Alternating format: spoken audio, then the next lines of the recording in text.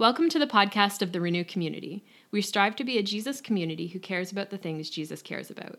This podcast was recorded at our last gathering. Teaching like this is how we worship together every other week. We look to the scriptures seeking to become more like Christ. We're glad you're listening. I'm really grateful just for the stories that we had an opportunity to hear today. I feel like you all have already done such a fantastic job preaching about love. And so we come to this morning, the end of our Advent journey, observing love. And love is one of those things in the church that we talk about a lot, but it's also something that I believe we really need to fall back in love with and have it spring fresh and new every day. And so if you have your Bibles, I want to ask you to open up to John chapter 1. This is the Christmas passage. This passage is something that when I look at commentaries, there is so much to unpack in this. There are shout-outs to Genesis. There are these beautiful pictures of the prophets and all these things sort of culminating in some of the most beautiful words ever penned about God and his relation towards us and his heart towards us. So I want to read it. In the beginning was the Word, and the Word was with God, and the Word was God. He was with God in the beginning, and through him all things were made. Without him, nothing was made that has been made. In him was life, and that life was the light of all mankind. And the light shines in the darkness, and the darkness has not, will never overcome it. There was a man sent from God whose name was John, and he came as a witness to testify concerning that light, so that through him all might believe. He himself was not the light. He came only as a witness to the light, the true light that gives light to everyone was coming into the world, and he was in the world. And though the world was made through him, the world did not recognize him. He came to that which was his own, but his own did not receive him. And yet to all who did receive him, to those who believed in his name, he gave the right to become children of God. Children born not of natural descent, nor human decision, or a husband's will, but born of God. And the Word became flesh and moved into the neighborhood.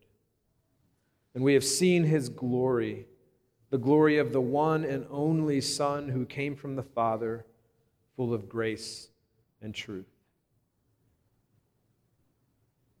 Merry Christmas.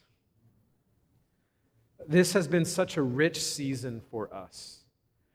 When I think about something that Lindsay talked about, a heritage of joy with her picture.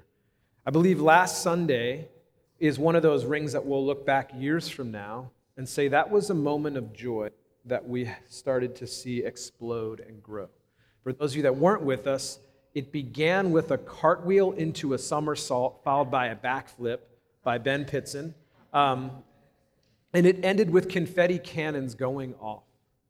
And we celebrated, not just in a fake way, but in one of the most authentic expressions, and as Denise said, of practicing joy I've ever witnessed inside of the walls of a church. And my guess is it probably looked a lot closer to what happens in this gym when the Boys and Girls Club parties than what it does in most sanctuaries on Sunday morning. But I believe that changed something in us. My hope and prayer is that taste of joy, that practice of joy that we experience will continue to be something that we chase after. Because God is good. And in the midst of all the stuff that we go through, we can continue to remember and rely on his goodness. And so I'm grateful for the way the artists have led us, and the poets have led us, and the musicians have led us in this season. And I'm sad to say that this morning we are wrapping up Advent, but we're wrapping it up with love. And I don't think it's by accident that we began 2018 with a challenge for all of Renew to fall in love with Jesus. Not more, not greater, but to fall in love with him. And some of us are thinking, well, I already do love Jesus, but what does that mean? That we would just go bananas for the person, for who Jesus is. We kicked it off with this really exciting time of looking at what it meant to love God with all our heart, soul, and mind and strength. And we sort of ended it with this beautiful expression of practicing all throughout the time, but especially in the last few months, of how do we legitimately love our neighbors. And so this morning, we get to end 2018 with the story of God falling in love with us.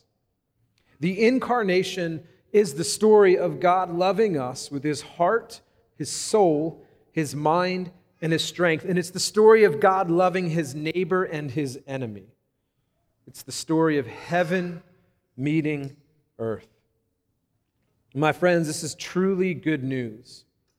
That this surprising rescue plan of God, not sending an army, a military general, or a powerful dictator, not sending a politician or a society or an idea to fix the world's symptoms and problems, the story of God entering into the mess to redeem the world from sin and death.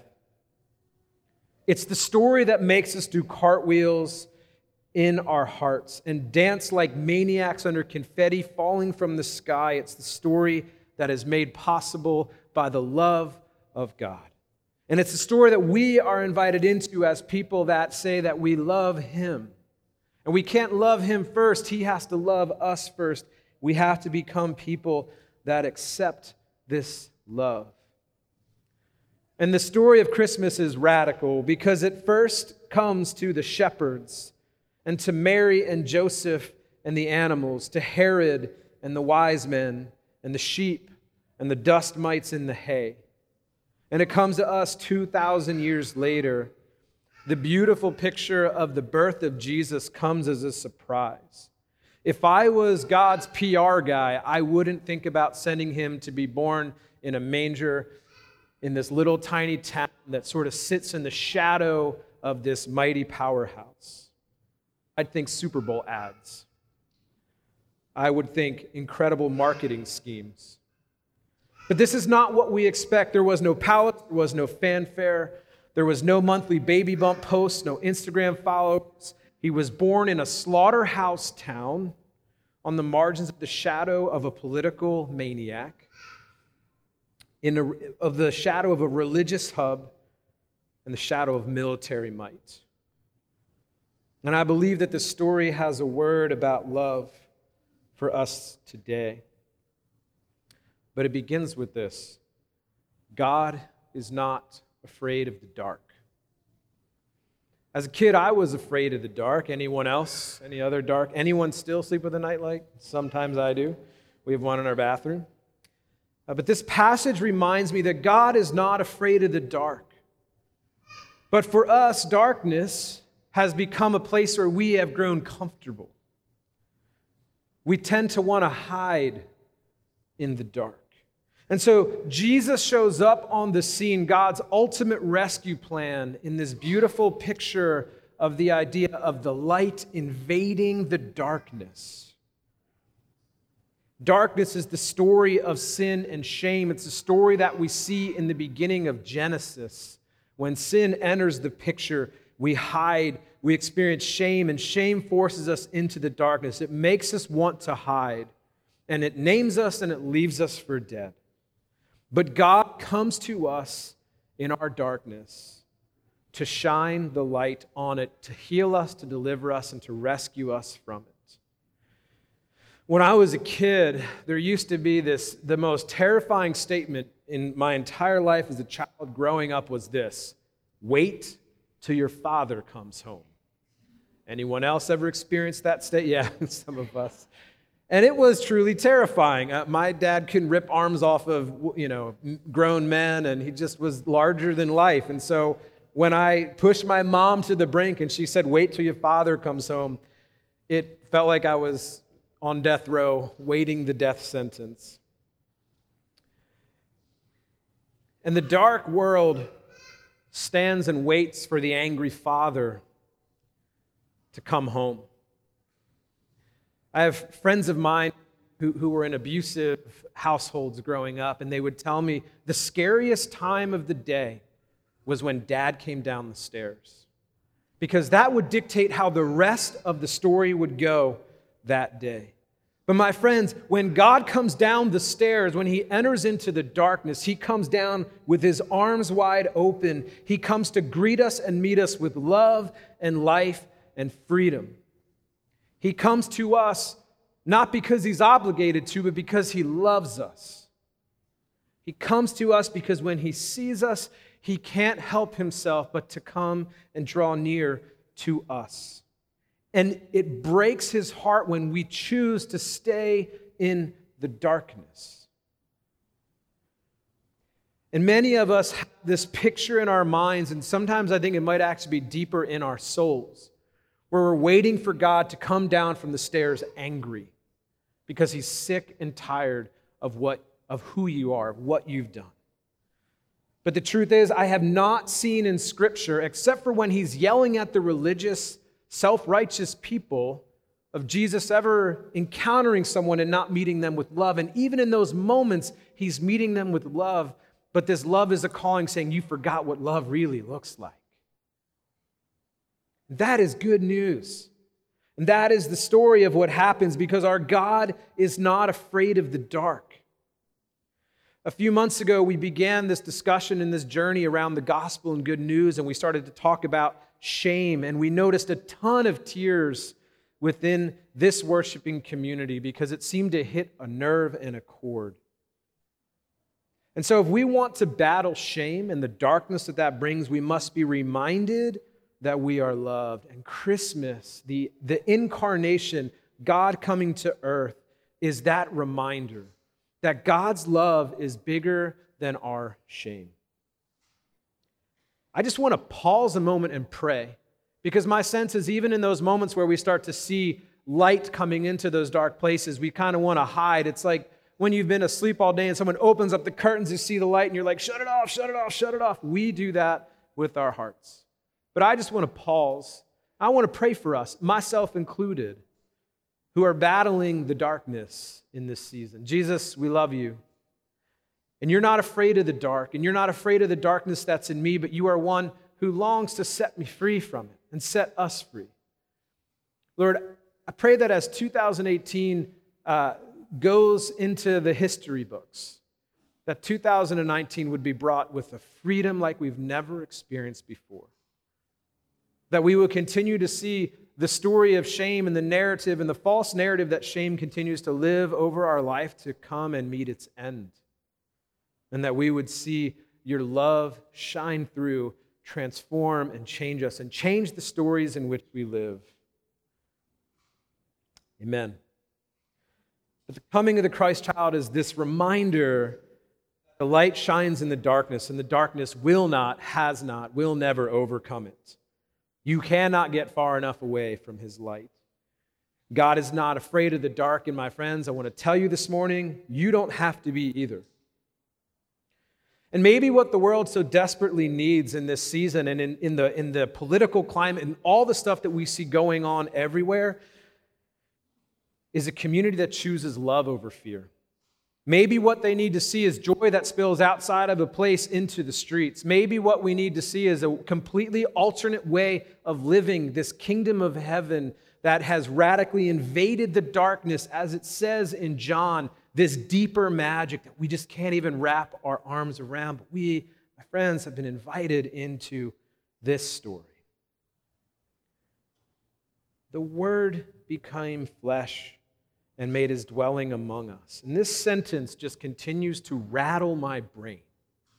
It continues to mess with my heart, and it also continues to bore me every Christmas season because I hear it over and over again. But this sentence is packed with truth and goodness, and this is why we celebrate. Because Jesus is a good neighbor. Jesus comes to earth is this beautiful picture of God not staying hidden. He is not a recluse, unreachable, mysterious, unknowable, grumpy old man, but he makes himself known because he loves us. If we want to know who God is, we start looking at Jesus and we look at him hard and we see the way that he responds to people who are sick, who are hurting, who are longing, who are lonely. He continues to enter into their life and restore and heal them. To those who are in addiction, to those who are broken beyond belief, the beautiful thing about the gospel, it's not a story of our brokenness, but it's a story of God's redemption in spite of our brokenness and the calling out of our brokenness. Because Jesus is a really good neighbor. He's always got sugar when I need it. He's always got a glass of milk and an egg when I run out. And I love that what we hear in this is that when we think about what the prophet said, it said, you shall call him Emmanuel, God with us. Jesus has a middle name, and that middle name is with. Because the beautiful story of Christmas is that God is with us in this, that he came down from heaven through this beautiful, crazy thing of being born as a child in this podunk town to redeem us and to save us and to make us his own. That this mystery of God was made known. Show me someone who is broken and bruised and battered and stuck in destructive ways, and I'll show you a miracle in the waiting. Because that's how God in flesh, Word made flesh, moving into the neighborhood, responds to those around him.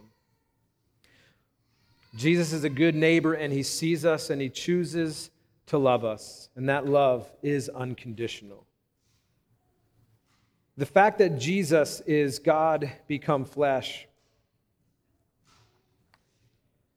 I feel like the motto that the Trinity has, safety last. You know, when I was growing up, it was always safety first, but God's motto is safety last. Because he becomes flesh, flesh is such a loaded term that speaks to the person of God.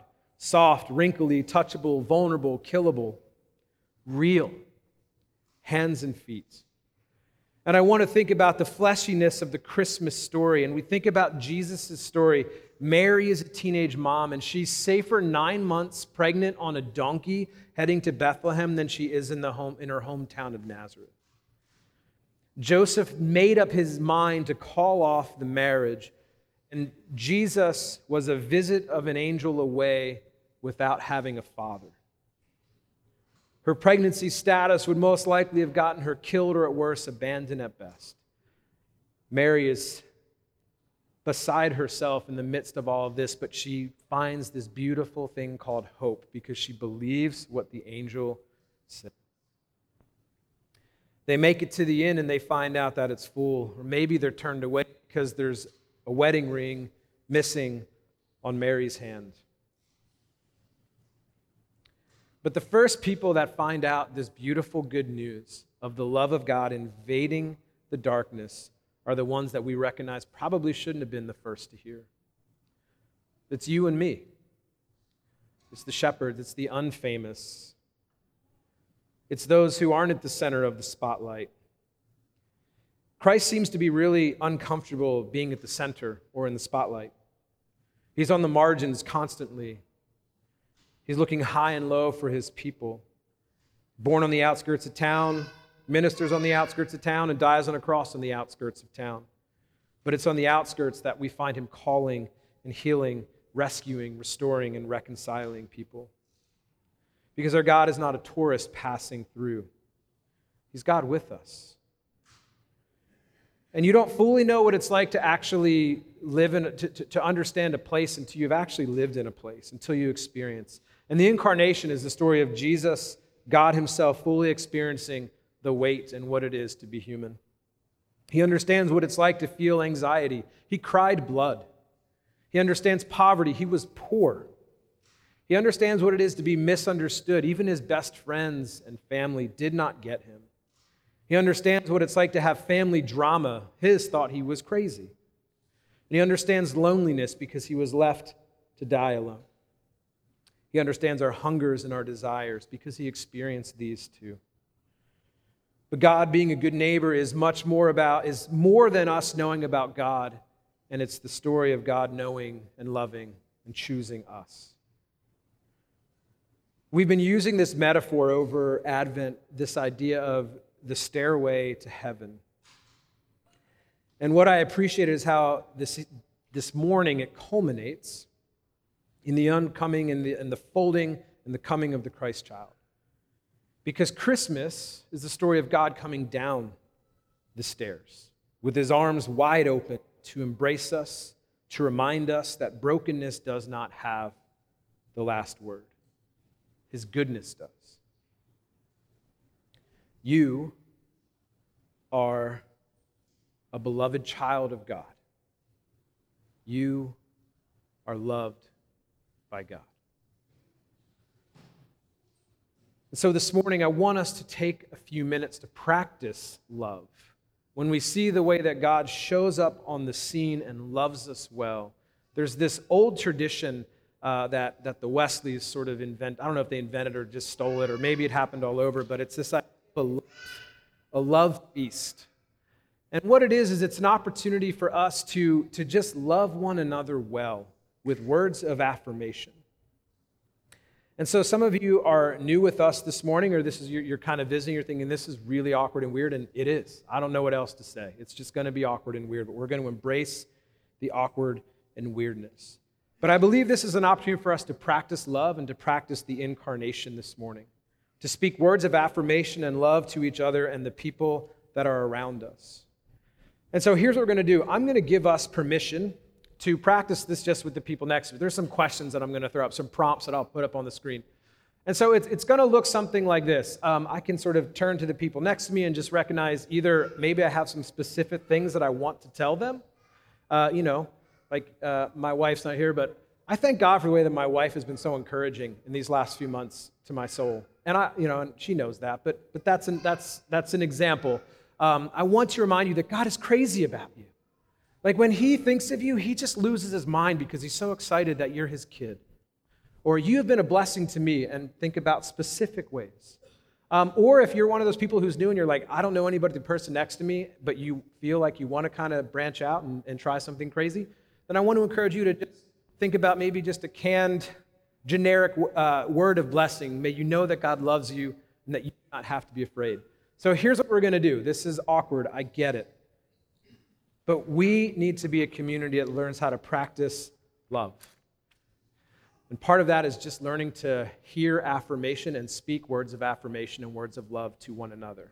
So I'm going to give us 5 minutes. I will set a timer. Siri, set clock for 5 minutes. Awesome. And when that's done, I'm going to close us in prayer. And I realize that this is super uncomfortable. But remember, those of you that are part of this community, find people in house church, find people that you know that you just sense the Lord just wants to speak to them. And here's the deal. This is what I believe will happen. In this moment, some of us will hear words of affirmation that we really need to hear this morning, and we're going to struggle to believe that they're true. But I give you permission to laugh at the devil and laugh at the lies that you think you can believe, and just accept what someone else is going to say to you. Listen well, brothers and sisters. So let us begin. Thank you for listening to the podcast of the Renew community. This in no way should replace the formation within a community of Jesus followers. If you are looking for a church, would like more information about Renew, or would like to give financially to this ministry, check out our website at renewcommunity.org.